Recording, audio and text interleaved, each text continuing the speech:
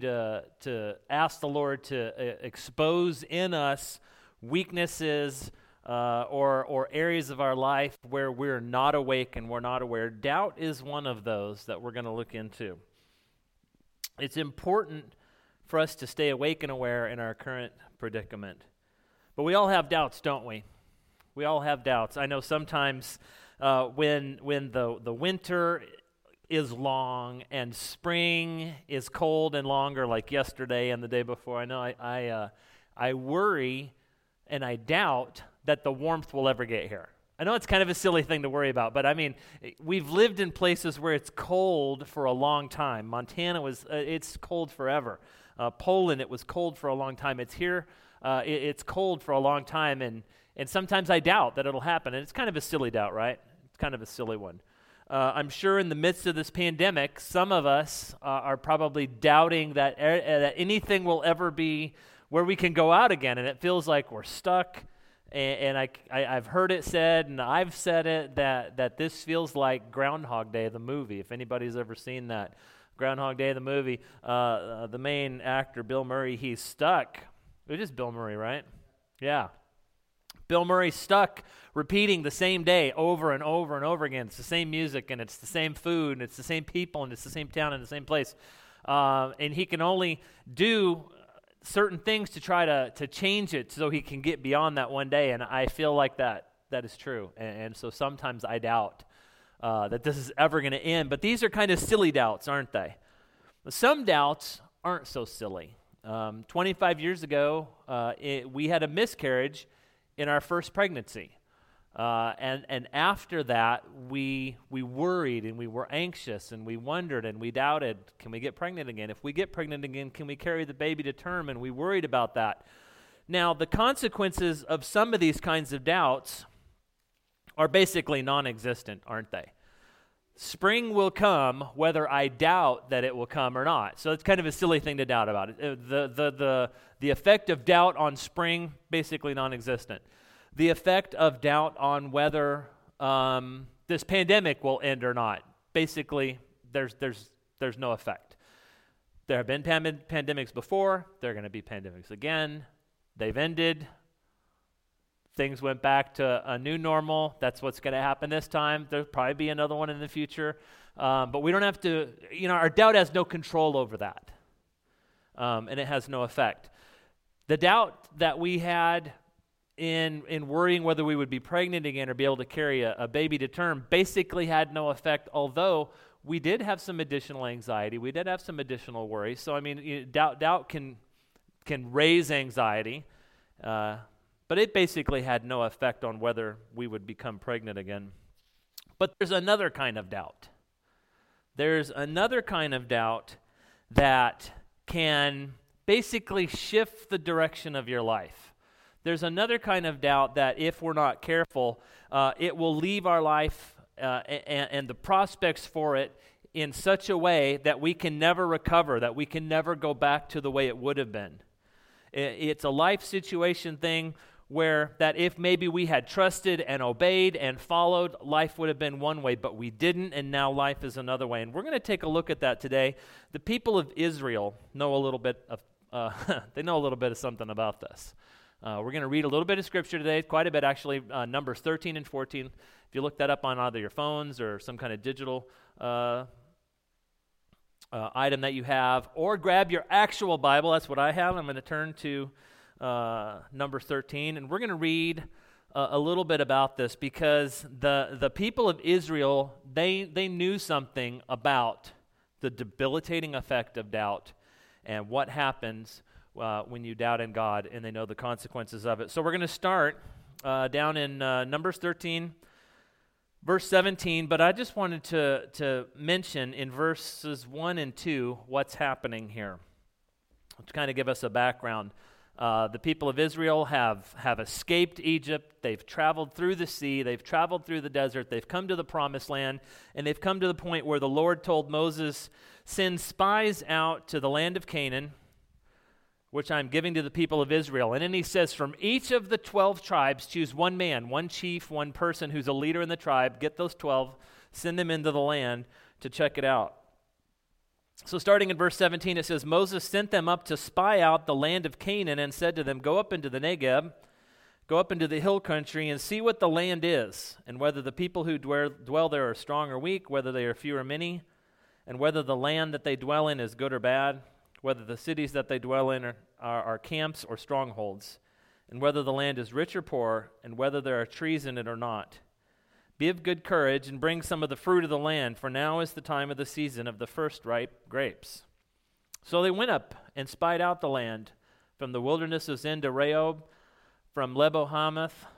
They went up into the Negeb and came to Hebron.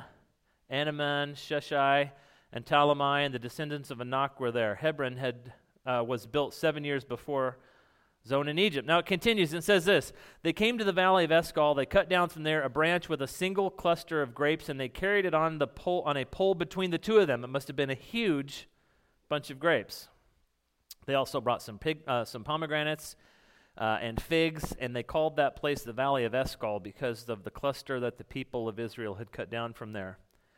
At the end of 40 days, they returned from spying out the land, and they came to Moses and Aaron and to all the congregation of the people of Israel in the wilderness of Paran at Kadesh, and they brought back word to them and to all the congregation and showed them the fruit of the land. And they told them, we came to the land to which you sent us. It flows with milk and honey, and this is its fruit. However, the people who dwell in the land are strong, and the cities are fortified and very large. Besides, we saw the descendants of Anak there. The Amalekites dwell in the land of the Negeb, and the Hittites and the Jebusites and the Amorites dwell in the hill country, and the Canaanites dwell by the sea and along the Jordan. But Caleb quieted the people before Moses and said, let us go up at once and occupy it, for we are well able to overcome it. Then the men who had gone up with him said, we are not able to go up against the people, for they are stronger than we are. So they brought to the people of Israel a bad report of the land that they had spied out, saying, the land through which we have gone to spy out is a land that devours its inhabitants, and all the people that we saw in it are of great height. And there we saw the Nephilim, sons of Anak, who come from the Nephilim, and we seemed to ourselves like grasshoppers, and so we seemed to them. Starting in 14, verse 1, it says this, then all the congregation raised a loud cry, and the people wept that night. And all the people of Israel grumbled against Moses and Aaron. The whole congregation said to them, would that we had died in the land of Egypt, or would that we had died in the wilderness. Why is the Lord bringing us into this land to fall by the sword? Our wives and our little ones will become a prey. Would it not be better for us to go back to Egypt? And they said to one another, let us choose a leader and go back. Then Moses and Aaron fell on their faces before the assembly of the congregation of the people of Israel, and Joshua the son of Nun, and Caleb the son of Jephunneh, who were among those who spied out the land, tore their clothes and said to all the congregation of the people of Israel, the land which we passed through to spy out is exceedingly good land. If the Lord delights in us, he will bring us into the land and give it to us, a land that flows with milk and honey. Only do not rebel against the Lord, and do not fear the people of the land, for they are bread to us. The protection, the people of the land, he's talking about them, he says, their protection is removed from them, and the Lord with us, do not fear them. Then all the congregation said to stone them with stones. But the glory of the Lord appeared at the tent of the meeting to all of the people of Israel. The Lord said to Moses, how long will these people despise me, and how long will they not believe in me, in spite of all the signs I have done among them? I will strike them with a pestilence and disinherit them, and I will make of you a great nation, mightier than they. In the next few verses, Moses intercedes before the Lord for the people, and we're going to jump down to verse 20 and verse 14, where the Lord says, I have pardoned according to your word. But truly as I live, all the earth shall be filled with the glory of the Lord. None of the men who have seen my glory and my signs that I did in Egypt and in the wilderness, and yet have put me to the test these 10 times, and have not obeyed my voice, shall see the land that I swore to give to their fathers. And none of these who despised me shall see it. But my servant Caleb, because he had a different spirit, and has followed me, I will bring into the land into which he went, and his descendants shall possess it. Now since the Amalekites and the Canaanites dwell in the valleys, turn tomorrow and set out for the wilderness by way of the Red Sea. And then we're going to jump ahead to verses 34 through 38, where it says this.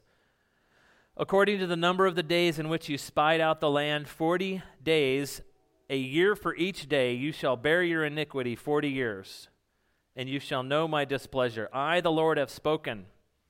Surely this will I do to all this wicked congregation who are gathered together against me. In this wilderness they shall come to a full end, and there they shall die. And the men whom Moses sent out to spy the land who had returned made all the congregation grumble against him by bringing up a bad report of the land. The men who brought up the bad report of the land died by plague before the Lord. Of those men who went to spy the land, only Joshua, son of Nun, and Caleb, son of Jephunneh, remained alive. Let's pray. Heavenly Father, Lord, I pray that you will teach us something today about doubt and about faith and about belief and about trust, Lord, as we unpack your scripture. Lord, speak to us. And we pray this in Jesus' name. Amen. The first thing I want you to see as we unpack this is I want us to take a look at how doubt works against us. Doubt works against you, and it works against me. In Numbers 13, 30 through 32, where we read a moment ago, I just want to mention, it says, Caleb quieted the people and said, let us go at once and occupy the land. The men who went with him said, we are not able to do it. We are not able to go up against the people of the land. They are stronger. They are of great height. In their report, there's no mention of what God could do, and there's no mention of God's promise and God's guarantee that they will inherit the land. All that they had to do, according to God's promise, was walk into the land and take it upon faith.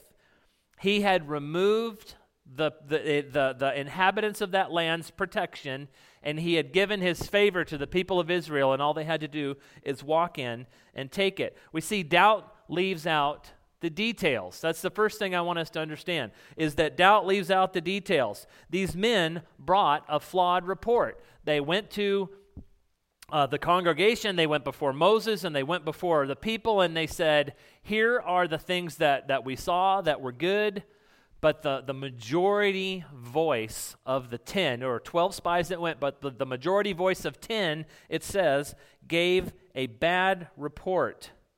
It was a flawed report because it only had the bad things in it. Have you ever had that experience where somebody is going to tell you about something and they only give you the bad details? That's what happens here. They brought a bad report, and because of the bad report, they made a bad decision. And they did this because doubt is a liar. So doubt leaves out the details. Second thing I want you to see about doubt is that doubt is contagious. Doubt is contagious. It spreads.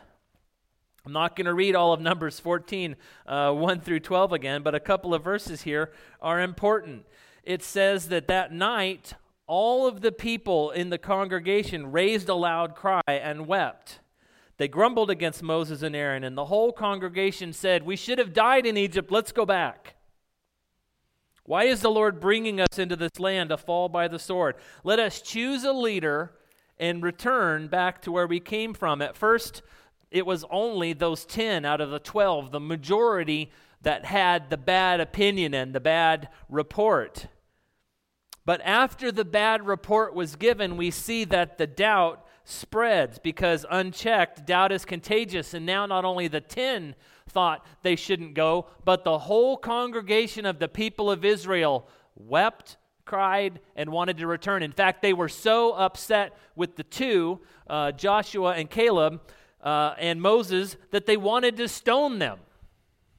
They were so upset about the idea of going into the land that they made a bad decision. They were won over to bad thinking because the doubt of the few had become the doubt of the many. And that's a dangerous thing. That's something you need to think about and remember about doubt.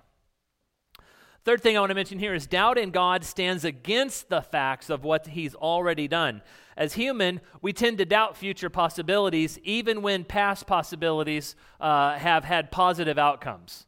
We forget the good things and we only remember the bad. Numbers 14:11 says, the Lord is speaking to Moses and he says, how long will these people despise me And how long will they not believe in me in spite of all the signs I have done among them?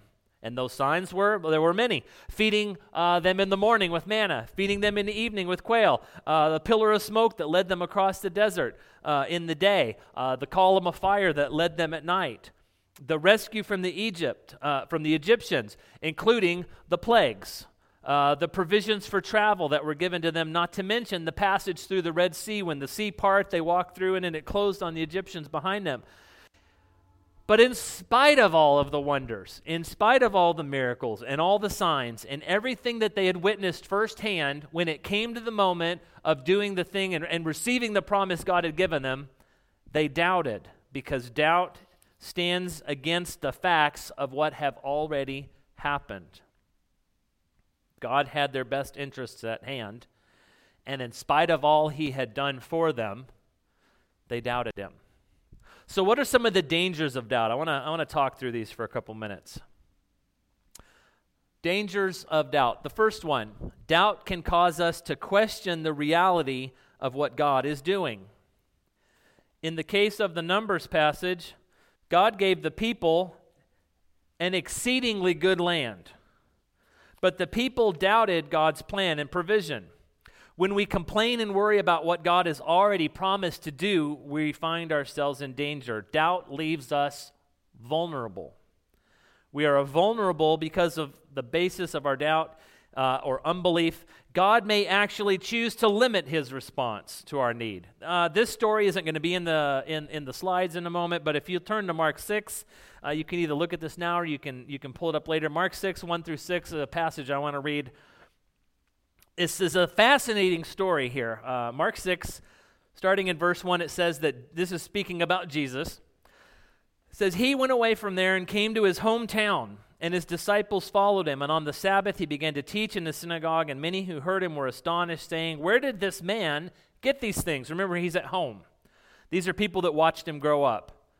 They said, what is the wisdom given him? How are such mighty works done by his hands?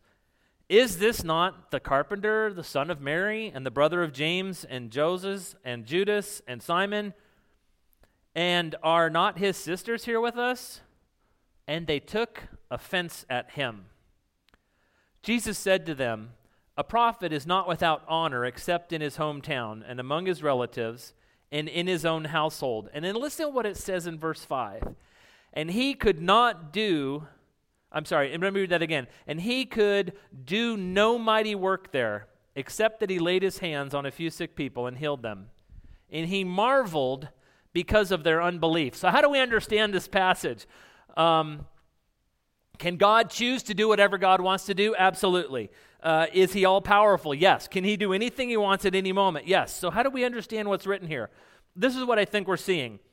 What we see here is that Jesus is limiting his response based on the belief or the doubt of the people, the belief or disbelief of the people, on who is there and on their belief in his ability to do as he says he will. This is dangerous. Listen to this. This means if you and I have doubts in God and his abilities, those doubts may become self-fulfilling when God decides not to move based exactly upon the doubt in his abilities that we have in the first place. I know that sounds like a big circle, right? God can do whatever he wants. He's all powerful. He can move, but our doubt doesn't affect his ability, but it may cause him to alter what he had originally planned. Obviously, if we go back to the Numbers passage, what was his original plan? The people will go into the land, they will seize it, they will have success. They won't have to spend 40 years wandering and dying in the wilderness, right? But because of their disbelief, they had to suffer through these things and die. God limited what he wanted to do and what he could have done based on the disbelief of the people. And we see here again that Jesus does the very same thing. He could have healed and done mighty works and whatever he wanted to. But because of the disbelief of the people, he limited what he did. He did no mighty work there, except that he laid his hands on a few sick people and healed them. So we have to be careful, because our doubt may actually result in God limiting what he initially wanted to do, and he finds us to be unfaithful. Another thing here, doubt and uncertainty can lead to irrational thinking. Doubt and uncertainty can lead to irrational thinking. We saw that in the case of the spies, right? They thought irrationally. They thought, well, we can't take these guys. They're bigger than us. They're more fortified than us. They're better fed than us. We shouldn't do this. They made a bad decision, and they chose to make an irrational decision. Now, there's another guy, one of Jesus' disciples named Thomas. Now, this guy has a bad rap because of one thing that happened in his life. He has this name. He has this nickname, Doubting Thomas. We've all heard this. He actually had a great name, and you can see it right there. Now, Thomas, one of the 12, called the Twin. He had this great name, Thomas the Twin. We should know him as Thomas the Twin. But we don't know him as Thomas the Twin. We know him as Doubting Thomas, because what happened, and we'll see, is that the 10, well, there were 11 remaining disciples. Judas was already gone. Thomas was out doing something. 10 were home. Christ appeared. They saw him. Then he left. They came back. And this is what happens. It says, Thomas, one of the 12, called the Twin, was not with them when Jesus came. The other disciples told him, "We have seen the Lord." But he said to them, "Unless I see in his hands the mark of the nails, and place my finger into the mark of the nails, and my hand into his side, I will never believe." I've always read that and thought, man, that is gross. That is like hardcore. It's like, I want to poke my hand in the wounds of Christ, and then I'll believe. 8 days later, it says, his disciples were inside again, and Thomas was with them. Although the doors were locked, Jesus came and stood among them and said, "Peace be with you." Then he said to Thomas, "Put your finger here and see my hands, and put out your hand and place it in my side. Do not disbelieve, but believe." Thomas answered him, "My Lord and my God." Jesus said to him, "Have you believed because you've seen me? Blessed are those who have not seen me and yet have believed." Doubt and uncertainty can lead to irrational thinking. I don't know about you. It's easy to look back in history, and it's easy to look back and criticize something somebody did, and you want to think and read the story of Thomas, and you want to hit yourself on the head and go, what was he thinking? But really, what was he thinking? I would like to think he spent every day for 3 years with 12 guys. Judas was now gone. Well, he was one of, and Jesus came and went. So he has these 10 guys that are left. They've bonded through amazing things. There have been wonderful events. There have been healings. There have been terrifying events when they were on the boat in the storm. There have been wondrous and amazing and terrifying things that they have bonded together over in 10 years. And these 10 guys, when he comes back, tell him, "We've seen Jesus." And he doesn't believe them. I would like to think that in similar circumstances, I would have believed them. If I knew 10 people really well and I was that bonded with them and they said, "Hey, we saw something," or "This happened," I would like to think I would believe them. I know that that's the benefit of hindsight. I would like to think that I would believe, but the fact is, I would probably have reacted the same way Thomas did. And so would you, because doubt is a very, very strong thing. Doubt is a very strong thing. Doubt and uncertainty can lead us to irrational thinking, and Thomas reacted to their story irrationally. These 10 guys, they had nothing to gain by lying, told them they had seen Jesus, and he said, "I don't believe you, and I won't believe you until I touch them." I mean, if you think about it, he reasoned that they think they saw Christ, but they didn't. They couldn't have because he was dead, except that he wasn't. And he had to come to terms with that. Next thing I want us to see about doubt is that doubt will always cost us something. Doubt will always cost you and cost I something. In the Numbers passage, the current generation of doubters lost the opportunity to inherit what God had for them. Numbers 14, 34, and 35, it says that they would spend 40 years, for each of the 40 days that they spied in the land. You remember they went into the land, they spied for 40 days, they came back, they gave the bad report. And he says, for each of the days you were spying in the land, 40 days, I will punish you 1 year in the desert for each of those. So 40 years you will spend in the desert. Surely I will do this, he says, do this to all the wicked congregation who are gathered together against me. In the wilderness they shall come to a full end, and there they shall die. The cost for them was exceedingly real. Their doubt had real consequences. Their doubt and their disbelief caused them to lose out on the possibility of this wonderful gift of a promised land, and instead spend 40 years wandering in circles in the desert, just being miserable. The book of James, a book that is very likely written by James, brother of Jesus, James talks plainly about the costliness of the doubt in the life of a Christian. This is the scripture that Ryan read earlier, and I just want to read a portion of it, verses 5 through 8 of chapter 1.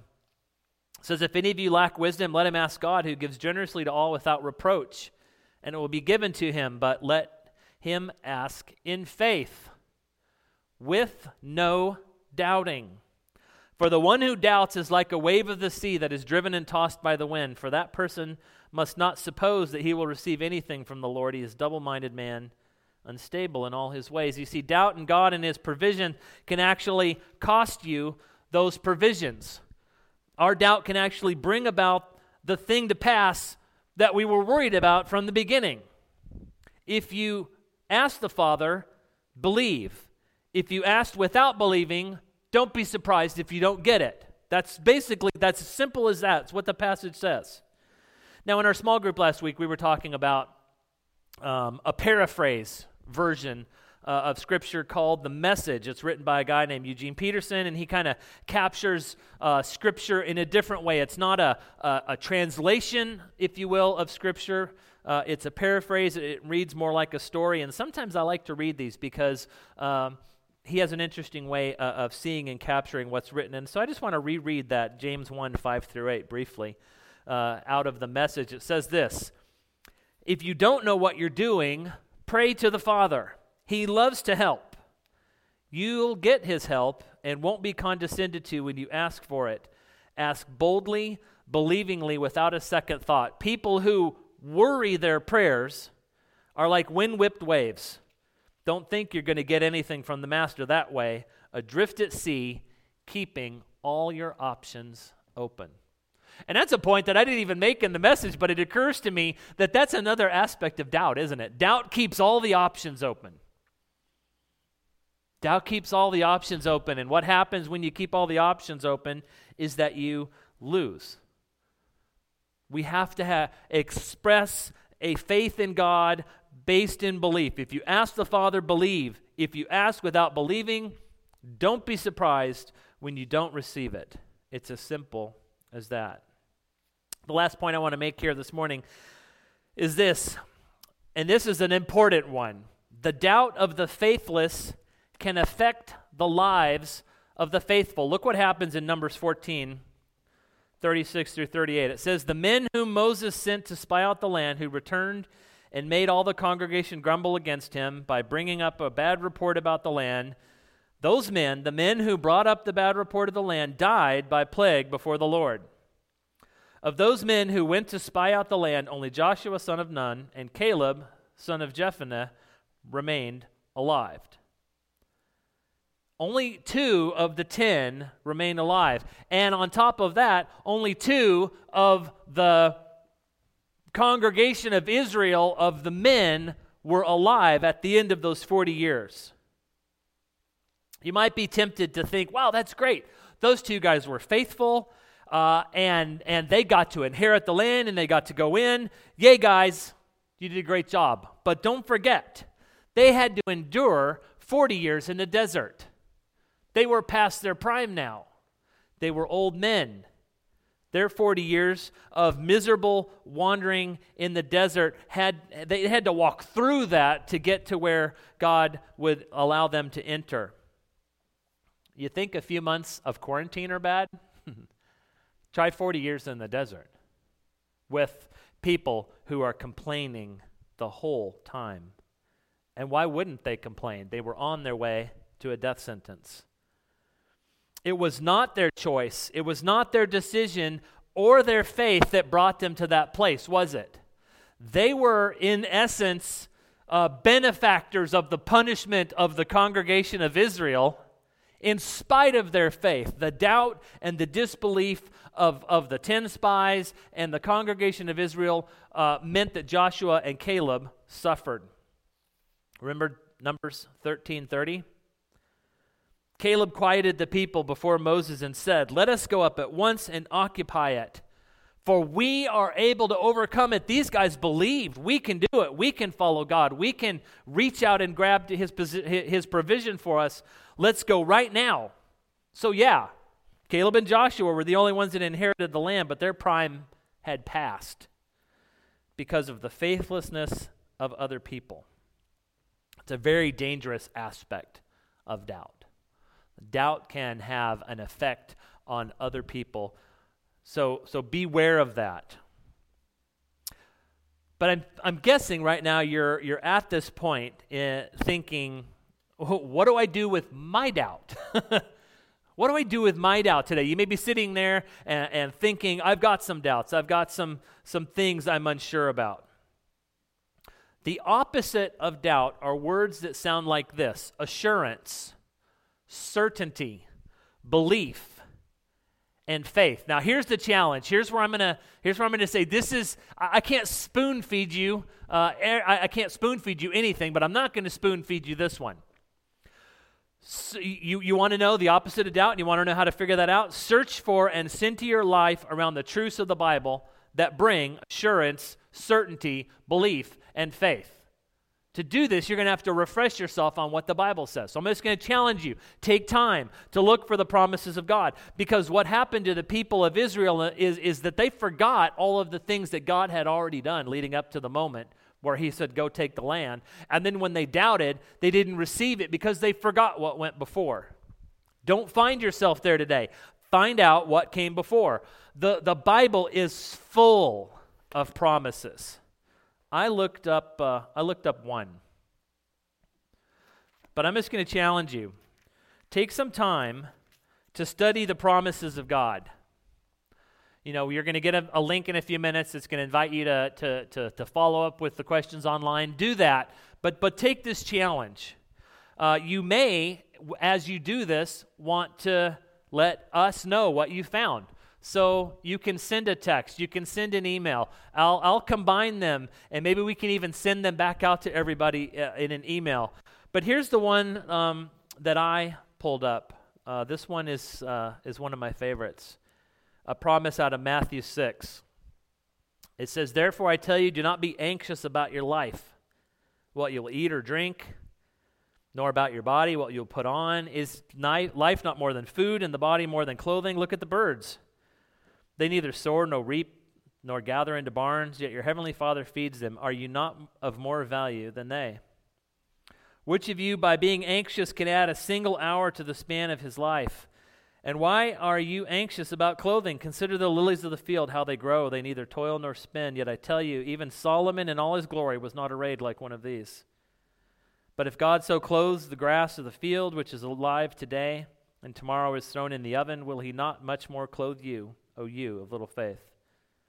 Therefore do not be anxious, saying, what shall we eat, or what shall we drink, or what shall we wear? For the Gentiles, those who don't know Christ, they seek after all these things, and your heavenly Father knows that you need them all. But seek first the kingdom of God and his righteousness, and all of these things will be added to you. Therefore do not be anxious about tomorrow, for tomorrow will be anxious for itself." I love that promise, and Scripture is full of promise after promise after promise. Do you remember? This fits right in with the end of the Palm Sunday and Easter and everything we've been talking about. But do you remember how Jesus reunited with Peter around the fire, and he asked him a question after his 3 doubtful denials?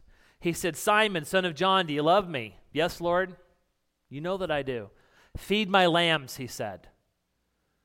"Simon, Son of John, do you love me? Yes, Lord, you know that I love you. Tend my sheep. And then he asked him a third time, Simon, son of John, do you love me? Lord, you know everything. You know that I love you. Feed my sheep. Jesus asked Peter to face up to his own doubt and his own denial. Doubt in the life of a believer can be an entryway into a deeper relationship with Christ. It was true for Peter, and it was true for Thomas, and it can be true for you.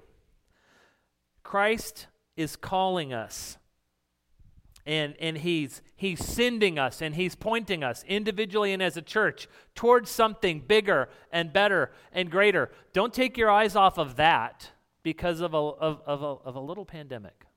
I know. It sounds crazy. But we can be drawn into doubt because of circumstances that we're in that are beyond our control. Don't allow that to happen. Jesus asked Peter to face up to his doubt and denial. He gave Thomas an opportunity to face up to his, and he will give us an opportunity. Do you have doubts today? Take them to the Father. He loves the Peters and the Thomases, and he welcomed them home. And he will welcome you home too. Let's pray. Heavenly Father, Lord, as we are honest with you, we probably do have some doubts today. And there may be something that you have laid out in front of us plainly and said, go and do this thing. Go and talk to this person. Go be a provider for this person. Be salt and light for this person. Do not fear. Do not be anxious, but go and do this thing. I don't know what that is for anybody, Lord. I only know that for myself. But I am certain that you work that way with everybody. I've seen you work that way with me, and I've seen you work that way in the lives of many Christ followers. So, Lord, today there are folks that are maybe doubting. Lord, they want to come back. They want to accept that you have the best promised for them. And Lord, your scripture is full over and over of promise after promise. And Lord, help us to remember, to look back and see what's come before. Promise after promise and care after care and need after need that you have provided and that you have given to us, Lord. We have no reason to doubt that you will not continue to act the same way going forward. Lord, forgive us like Peter and like Thomas for doubting you. Forgive us for doubting you like the Israelites did. Lord, we want to know what it is you want us to do, and when you tell us to do it, Lord, I pray that we will not be afraid to do it, that we will act in belief, we will act in certainty, we will act in trust. Lord, I pray that we won't let current predicaments and current situations to crowd out what you're really doing and what you really want. So Lord, we bring our doubts to you today. All over Chicago, all over other places we're at, Arkansas, New Mexico, Ohio, wherever it is, Lord, we just bring our doubts to you. Because we understand from Scripture that doubt can be an entry into a deeper relationship with you. Peter entered a deeper relationship. Thomas entered into a deeper relationship.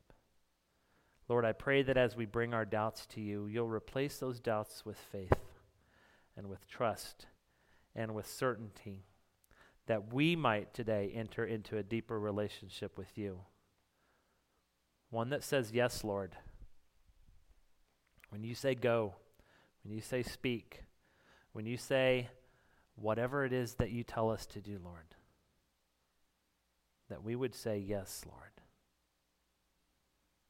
And remind us of the stories of the Israelites in the Old Testament and the warnings that come with doubt and disbelief, that we might honor you by saying, yes, Lord. In Jesus' name, amen.